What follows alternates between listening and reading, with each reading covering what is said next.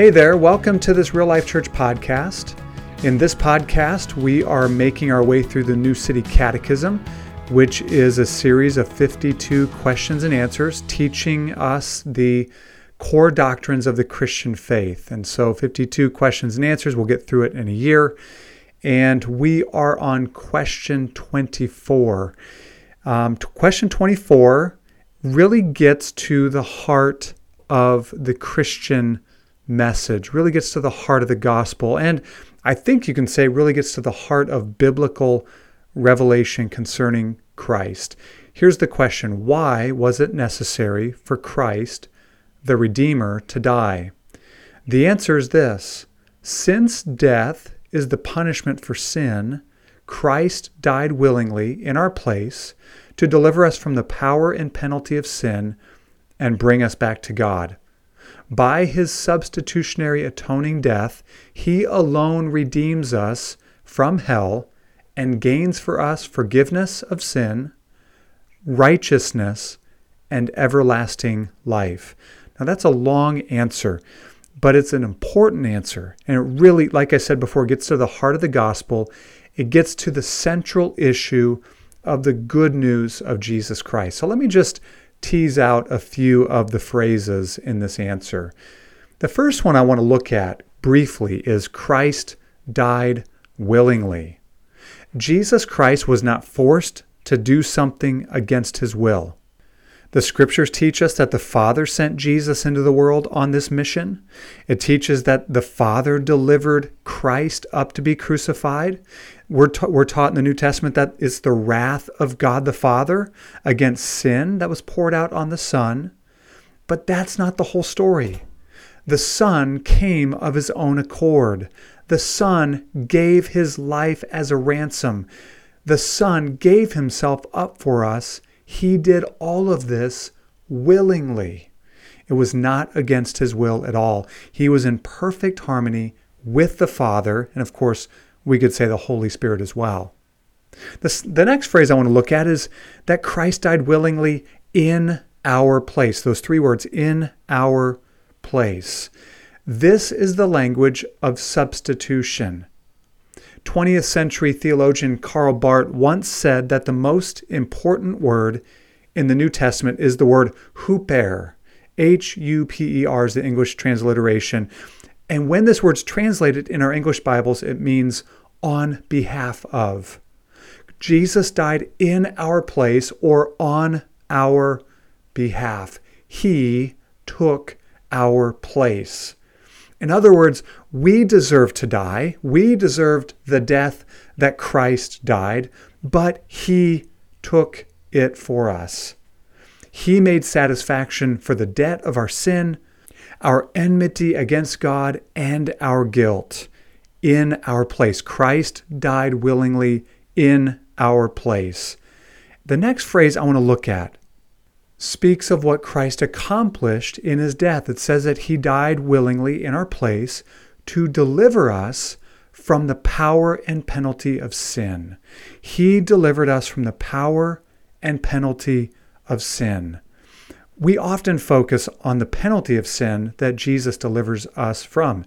And it's good that we do, but we don't want to focus exclusively on that. Okay, so let's think about the penalty first, and then we'll look at the power of sin that Christ delivers us from.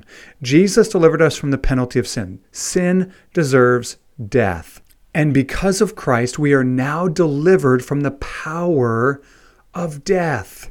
We are also delivered from the fear of death. That fear of dying has been removed because through Christ, we have now received eternal life. He delivers us from the penalty of sin, but we're also delivered from the power of sin, meaning this: we are no longer under sin's dominion. We're not under the domination of sin. We're not enslaved to sin. We are no longer slaves of sin. That power has been broken, and it's been broken through Jesus Christ dying on the cross for us, willingly dying on the cross for us. Therefore, we are free from sin's domination. Of course, that doesn't mean we never struggle with sin, but it means that we are to fight against it and expect to have progressive victory over it. Finally, the last phrase I want to look at is that through death, Jesus, this phrase, brings us back to God. He brings us back to God. That is so powerful and so rich. 1 Peter 3:18 says, that the righteous one died for the unrighteous, that he may bring us to God. He reconciles us to the Father. He removes the enmity. He removes the barrier of sin, and he brings us to the Father.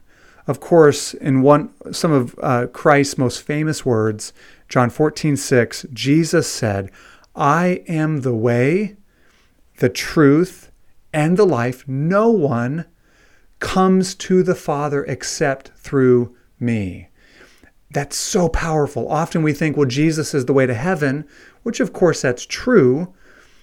But Jesus himself says, centrally, most importantly, he is the way to the Father. He is the way back to God. It's through Christ that we are reconciled to the God who made us, the God that we have sinned against, the God that we are estranged from.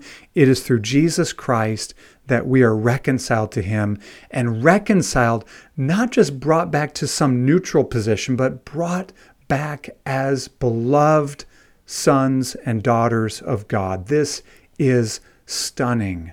So, why was it necessary for Christ, the Redeemer, to die? Again, listen to this full answer. It's a long answer, but listen to all of it.